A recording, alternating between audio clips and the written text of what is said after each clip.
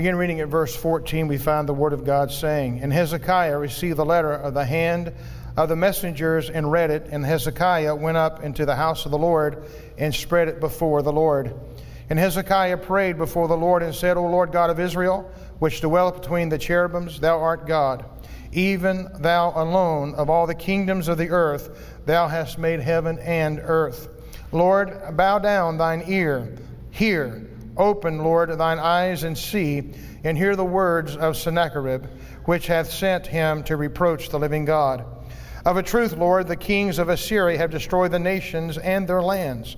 They have cast their gods into the fire. They were no gods, but the work of men's hands, wood, stone. Therefore they have destroyed them. Now therefore, O Lord our God, I beseech thee, save thou us out of his hand, that all the kingdoms of the earth may know that thou art the Lord God, even thou only. Then Isaiah son of Amos sent to Hezekiah, saying, Thus saith the Lord God of Israel, That which thou hast prayed to me against Sennacherib king of Assyria, I have heard.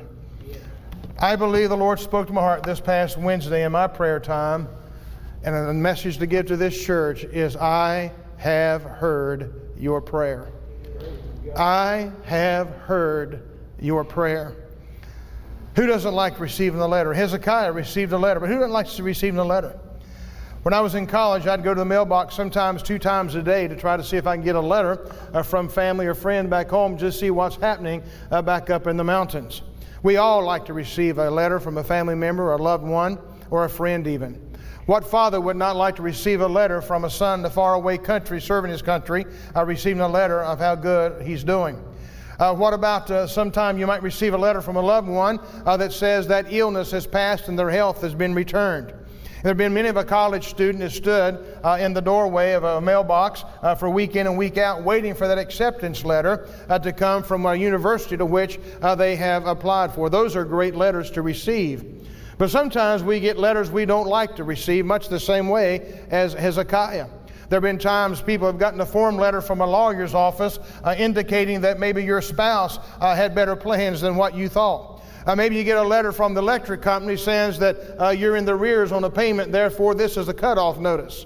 Or maybe you received a letter from the banker that basically says that you're behind in your payments and therefore foreclosure has begun upon the house you're living in or repossession in the car that you're potentially driving.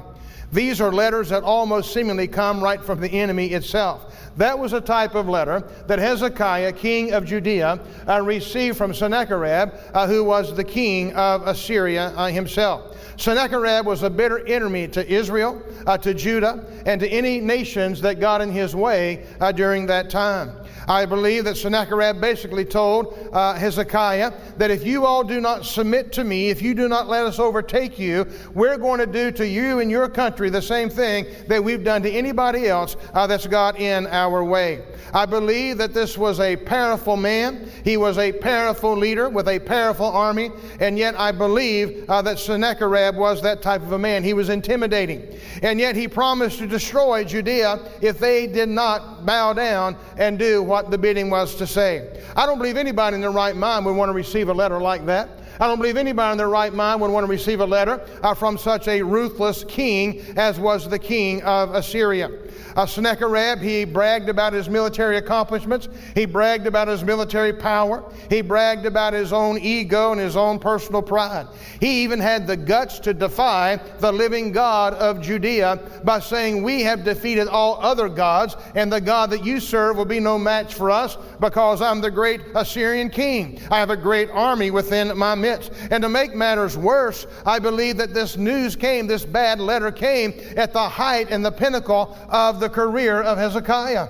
Hezekiah had given his best years to Judah. He had given his best years trying to reform and trying to revive, if you will, the land of Judea. They had gone into a spiritual downfall, and Hezekiah was bringing it back to life, if you will. And Hezekiah had accomplished some remarkable things within his tutelage of being there. But before we look at the accomplishments of Hezekiah, let me point out with you this morning, if I may, that Hezekiah was not born with a silver spoon in his mouth. As a matter of fact, Hezekiah was the son of Ahaz, perhaps one of the most wicked kings that Judah ever had. Hezekiah had brought Baal worship back on. He did evil in the sight of the Lord. Not Hezekiah, but Amos himself, Ahaz rather, was a wicked king. He got on the throne at 20 years of age, and he did not do those things that were right in the sight of the Lord. As a matter of fact, he followed the steps of the previous corrupt kings, and even burned his own son in the fire. All the other deities and false gods that God had driven out, he invited them all back in. It was Ahaz himself that allowed incense to be burnt to Baal in high places and on the mountaintops and even under the trees. It was deplorable in the sight of the Almighty God. This was the type of a home that Hezekiah was born in and lived under. So if that had been the case, where did Hezekiah, what helped him to be a good man? What helped him to be a great king? He certainly did not learn that at the feet of his father. One of the things that I believe, he had a good heart. He had a heart toward the things of God, and he did those things that God wanted him to do. As God-fearing man, Hezekiah wanted to restore the spiritual life of Judea. This was not a hurry-up job. It had to be a thorough job. And yet before he could rebuild, there had to be a lot of demodeling, if you will, or demolition, if you will, during that time. And the Bible said in 2 Kings 18:4 that Hezekiah demolished all of the idol worship. That was necessary because God had totally rejected all the false gods and totally rejected all the worship to those other gods. They had to be driven out. Now, that background in mind, let's look briefly at Hezekiah's accomplishments and the things that he did to please God. The scripture says, after these things and these acts of faithfulness, after these things and these acts of faithfulness, after these things and these acts of faithfulness. Isn't it amazing how Satan wants to attack us and Satan wants to mess with us when God begins to bless us? It was only after he was faithful doing these things that Sennacherib, king of Assyria, came and invaded Judea and encamped against the fortified cities, thinking to win them for himself. Hezekiah had got rid of all the Baal worship, all of the idols, and had done all of those things, and after cleansing that, he started building once again. Remember, he focused on revitalizing the spiritual climate in the land of Judea. Ahaz, his father, had closed down the temple, shut the doors, but it was Hezekiah that came back and he opened up those doors of the temple after he had repaired them. He made sure that the priest had been cleansed, that the priest would come back in glory and come back in power as well. Once the priest got on board, he opened up the temple and the public started coming to the services again. But notice this, it's not just enough to open up the doors of the temple. He also instituted people again to praise God and begin to pray to God. Friend, it's not just enough we open up our doors here on a Sunday morning. We must be a people that will worship God and praise God and pray to the God who sits high upon the throne today. It's important to get the presence of God back in the midst of the people if He is going to help them to defend the land and to sustain them with whatever battle they're going through. Hezekiah, let's review some of the works that he faithfully did. As mentioned above, he reestablished the service in the temple. He repaired and purified the temple. He gathered the priests and the Levites and ordered them to prepare, worship, and serve in the temple. He supervised the sacrifices. He supervised the offering, and he led the people in worship. Hezekiah celebrated the Passover, and he sent messengers to invite the people to come to the Passover. The people came, but they had not been purified. And rather than turn them away, rather than to rebuke them, he prayed for them. And God was pleased with his prayer, and God began to heal the people. And the people returned home, and they purified the cities. And he established a system of contribution to the temple. People brought in their offering, they brought in their tithe, and they brought in dedicated offerings. The offering was free will offering. The tithe was 10% of everything they earned during that time, and it went to support the Levites, and it went to support the priests. And the dedicated offerings were received in order they might do special projects there for specific purposes. All this was good, and all of this was right before the God, the Bible said. Hezekiah, not a bad job. Hezekiah, you're a great king. Hezekiah, you are beginning to revive the spirituality where it was at the lowest point that it could possibly be on the leadership of your father Ahaz. Hezekiah, you've done a great thing, but that did not impress Sennacherib at all. That did not scare the king of Syria at all. I'm here to tell you, even though God was blessing him and blessing the land of Judea, and revival was coming, and the presence of God was back in the temple, and the priests were doing what the priests ought to do, and the people were serving God the way it ought to be served, here comes an enemy out of nowhere and lights upon them like ugly upon a monkey. And with that being said, Sennacherib was not impressed at all. According to the scripture, Sennacherib had already defeated the land and the nation of Israel. Now, Sennacherib thought, we are greater than you. And that was not the point. The point was not that Sennacherib and his armies were greater than Israel, which they might have been. The point is, Israel was living in such a backslidden condition. They no longer supported the law of God. They broke the law of Moses. They were not in covenant with God. And they did those things that displeased God. And therefore, their covering, their shield, and their God had to leave them because they broke covenant. And as a result, Israel was defeated by Assyria, and they were carried into Assyrian captivity. Now Sennacherib, he makes his way to Judea, and he captures all the fortified city. So Hezekiah, he sues them, and he says, I'm going to try to plead my way out of this. He said, Sennacherib, I will give you $1.5 million if you will just take it and leave us alone. And he began to pull the gold off of the temple doors. He pulled the gold off the doorposts of the temple, and he said, take the money and leave us alone. We will bribe you to leave us alone. Just go. We enjoy our prosperity. We enjoy our city. We enjoy our country. We enjoy our freedom to worship. But Sennacherib, he didn't just want the money. He wanted the nation. Amen. He went for the juggler. And according to the scripture, we see that Sennacherib, he began to bring all type of rhetoric against the land of Judea. Note what he said. He threw out all types of insults, making fun of Judah's ability or lack thereof to defend themselves in war against that mighty machine called Assyria. He said, you're a fool to trust in Egypt. You'll be a fool to trust in your God. And he also taunted them even further and said, you know what? Hezekiah, I doubt the people in the land of Judea. I doubt you've got enough soldiers that could straddle across 2,000 horses. There's no way you can defeat us. And they even boasted, Assyria did, by saying, God sent us to you to destroy you. And to make matters worse, this was the ignorance of the king Sennacherib. When Hezekiah had got rid of all the Baal worship and got rid of all the worship to the false gods, Sennacherib thought that he had cut down the worship and stopped the worship to the true and the living God. That's what he thought. To make matters worse, the Assyrians began to place doubt and spread discord among the people of Judea. Here they come taunting in. Says, you all are foolish for trusting in God. You're foolish to listen to Hezekiah. He's deceiving you. And the Assyrians were speaking to them in their native language of Hebrew. Do you know what they even said? You'll eat your own feces and you'll drink your own urine by the time we get through with you. They said, don't listen to Hezekiah, because he'll never be able to deliver you from our hands. And they brought proof. They just didn't talk the talk, they walked the walk. They walked into the land of Judea, and every people group, every nation that the Assyrians defeated in war, they robbed their gods and they took their idols and they brought them the next day and said, look what we did with the gods of this one. Look what we did to the gods with this one. Here's their gods. We defeated them and their gods. And guess what? Israel, we defeated them, and you all worship the same God they did. So the God of Israel is no more greater than these gods that we hold in our hands that were made by the hands of mankind. Well, it might have been the same God of Israel, but two things to point out. Number one, different relationship.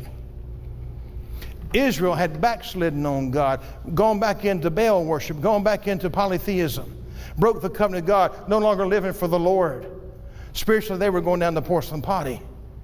But Hezekiah, he knew God and he brought the nation back to knowing God, and their spirituality was being revived. They got rid of Baal and worshiped the Almighty. They got rid of Ashtaroth and began to worship the Almighty. They got rid of the gods of that day, and they began to worship the Almighty God. They said, yeah, you defeated all of those gods around, but the gods that you defeated were made of man's hand. But we worship the God of Abraham, Isaac, and Jacob. We worship the God of Daniel. We worship the God of Shadrach, Meshach, and Abednego. We worship the God that created the world and sustained it. You're not coming against us. You're coming against the Almighty God. And that's what he was able to say. Hezekiah, when he got that letter, he tore his clothes. He put on sackcloth, and he and some other men, they went into the temple. He sent for a prophet because a word from God was needed at that hour. When the enemy began to mess, when the enemy began to throw out threats, when the enemy began to say, look what I've done to everybody around you, and you're next on the radar screen, what did he do? He didn't run, he didn't hide. He went to the house of God, and he said, I need a word from the Lord. Friend, let me tell you, wisdom is needed in such an hour.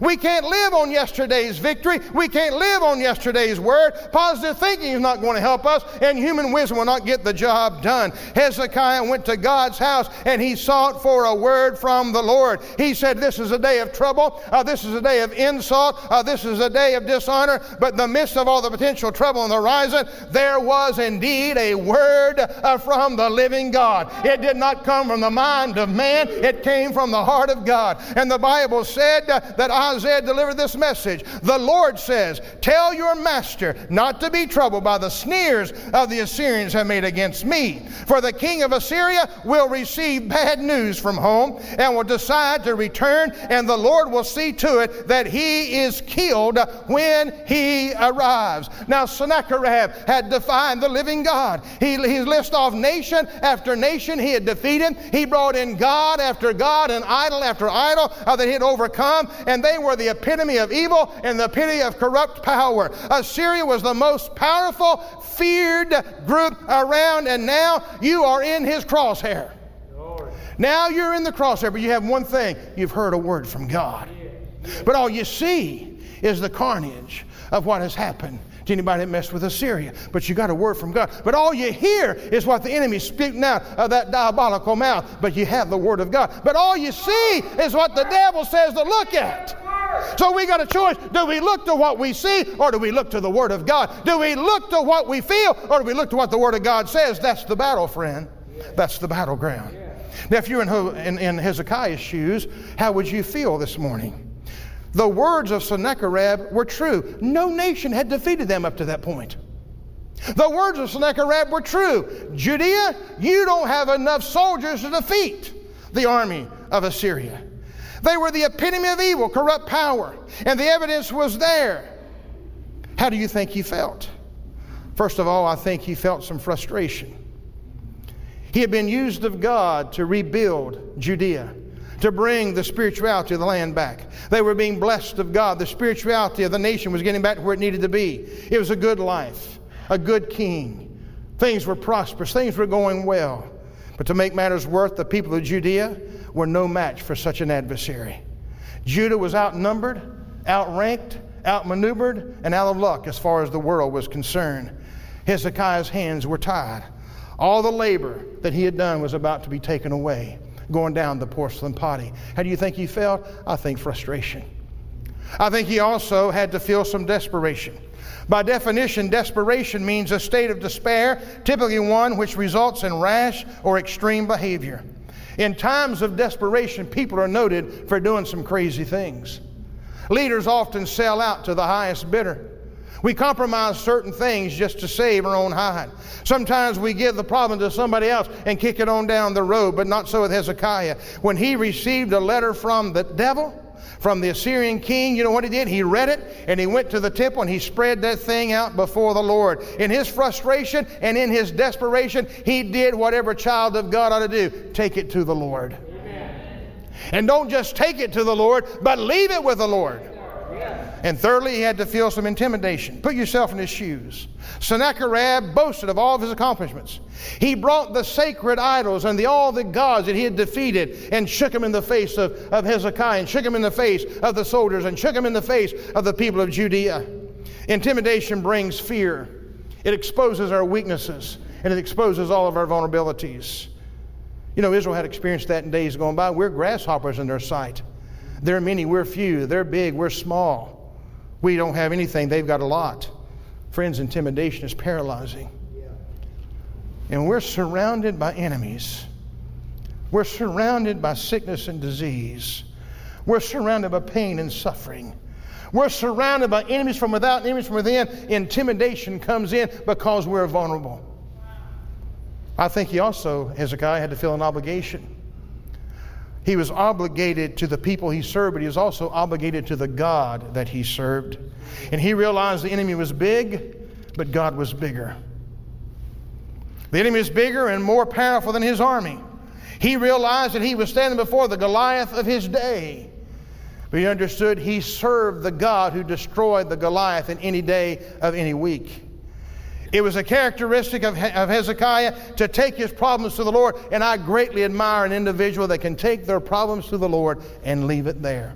We often bring our problems to God and we give him the litany and what's going on, then we turn around, pick them up, and walk out the door with them again. Bring it to the Lord and leave it. Casting your care upon him because he cares for you. Now, when Hezekiah spread the letter out before the Lord, he also opened up a moving prayer to God. It could be considered a prayer of frustration. It could be considered a prayer out of desperation, but indeed was a prayer of faith. I want you to notice in the King James Version, he offered up a prayer to God consisting of 134 words. 134 words. In fact, he asked God to deliver the whole nation by God's power, and that answer came. Hear the request he made to God. Bow down your ear and hear. Open your eyes and see. Hear the words of Sennacherib, which he sent to reproach you. I beseech you, save us out of his hand, that all the kingdoms of earth may know that you are the only true God. That is like a selfish prayer. Then after the prayer of this, Isaiah gave God's answer. There was a 486-word answer to a 134-word prayer. Which tells me God has more to say about the situation than all of our fears, than all of our frustrations, and all of our desperations that we may face against the enemy. Let me say that again. He prayed 134 words in his prayer, and God answered it by speaking 486 words to the answer. Isaiah sent the message to Hezekiah. The Lord God of Israel says, I have heard you. Glory to God. I have heard you. I submit to you. God has heard you. Hallelujah. God hears. God moves. There's no enemy that can defeat our God. There's no enemy that can destroy the Lord inside you. There's no enemy that can destroy the church of the firstborn whose names are written down in the Lamb's Book of Life. We may have battles, yes. We may have fears, yes. There may be days of desperation, but I believe in Mount Calvary. I believe in an empty tomb. I believe in an upper room. I believe in a God who will maintain his word and maintain his integrity no matter what enemy that we face. Hallelujah. And my command concerning the king of Assyria is that he shall not enter this city. He shall not stand before it with shield, nor build a ramp against this wall, nor even shoot an arrow into it. He shall run by the road he came, for I will defend and save this city for the sake of my own name and for the sake of my servant David. All the man had was the word. But that night the angel of the Lord came by, and 185,000 soldiers were killed. Yes. King Sennacherib went back to Nineveh faster than when he came. He went back to the temple in Nineveh and worshiped his god Nisroch. And while he was in the temple worshiping this false god, 2 of his sons came in and killed him. Yep. Don't mess with God's glory. Amen. Don't mess with God's kids. Don't mess with God's will. Don't mess with God's word. Don't mess with the God of all glory and the King of all kings. Thank God. Sad ending for Syria, but a good beginning for the land of Judea. What enemy is attacking you today? We watch sin conquer so many of our kids and our loved ones. We have sown so many strongholds, tie our friends and family members in knots, as if though they're like in the squeeze of a snake that will not, python that will not let them go. We have seen dreaded disease like cancer and COVID and other deadly diseases far too long, having us bodies bound too long. The enemy holds the carcasses over our eyes, much like Sennacherib held the idols of the defeated nation over the eyes of the people of Judea. But Hezekiah went to the Lord. He gave the bad news letter to the Lord. He laid it out in the temple, and he prayed and believed God for an answer. But notice this. God brought the answer in word first.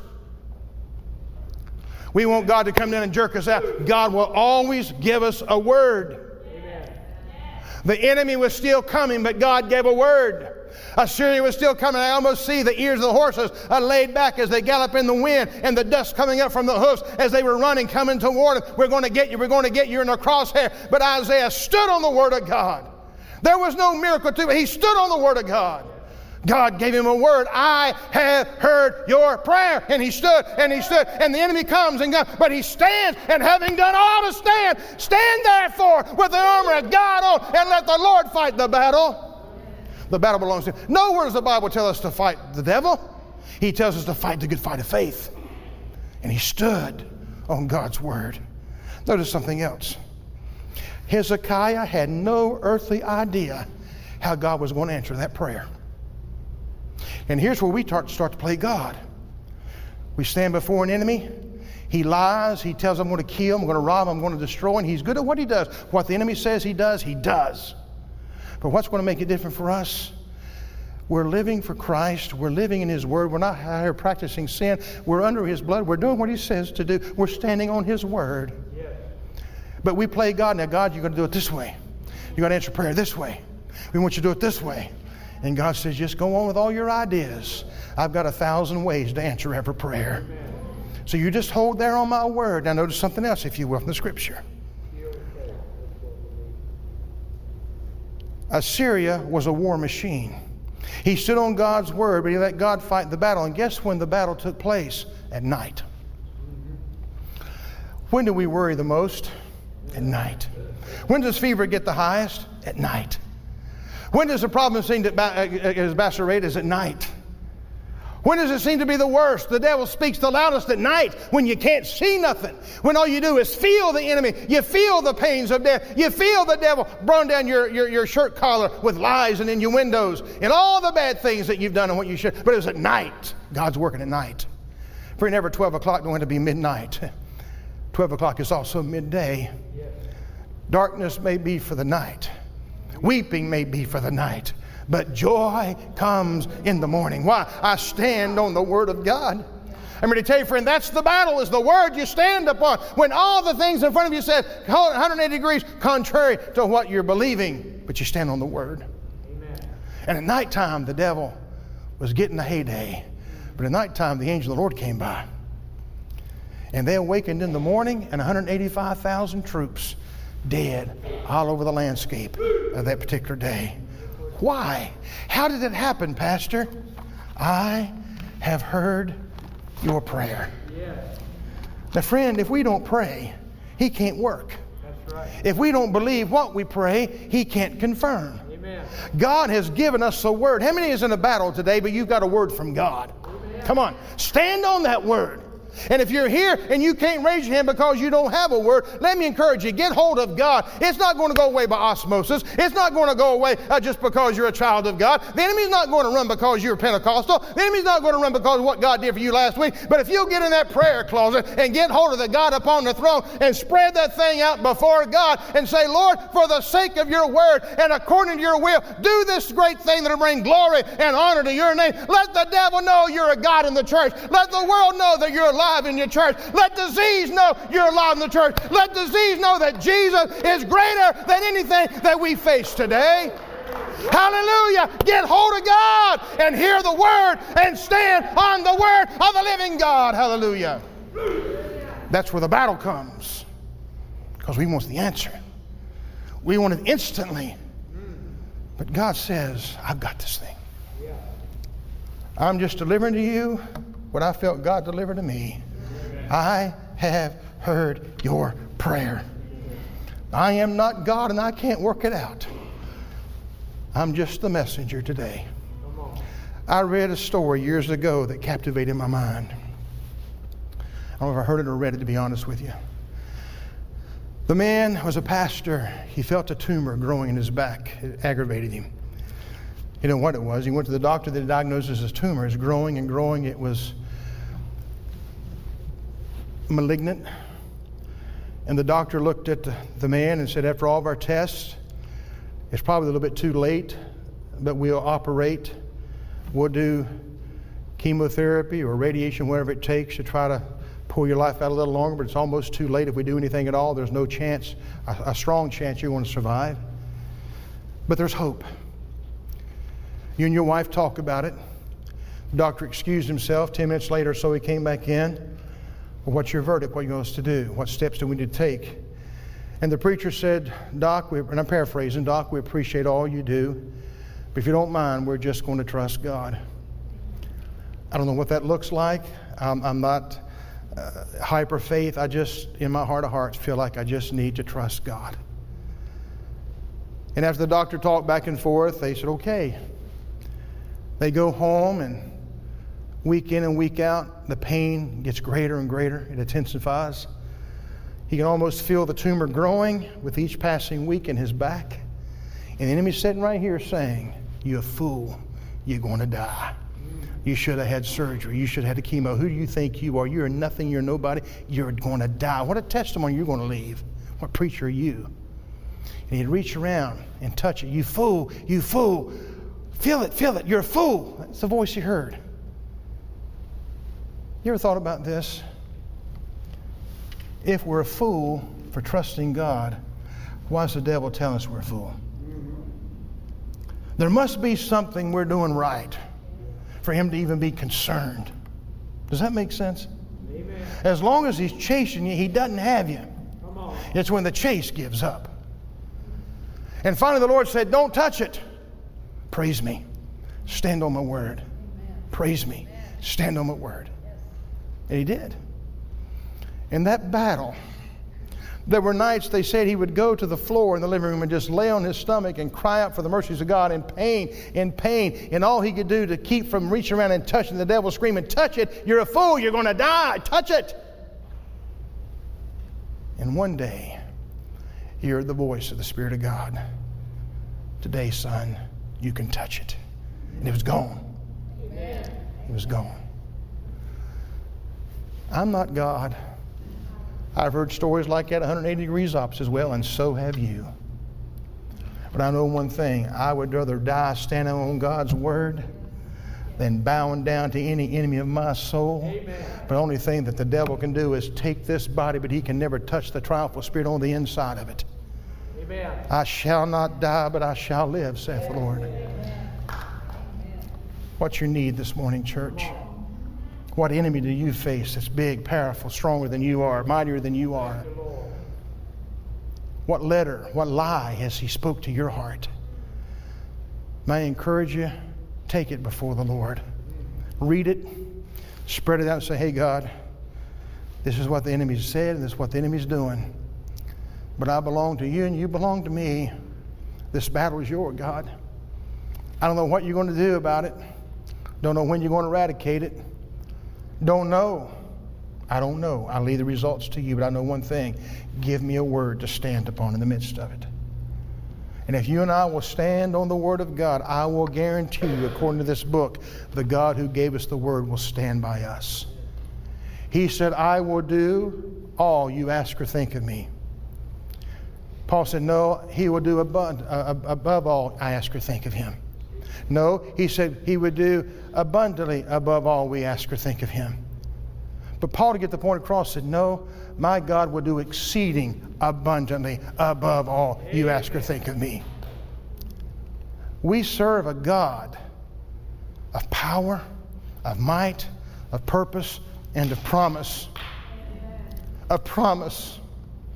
and the promises of God are maybe sometimes and yes, no. The promises of God are yea and amen.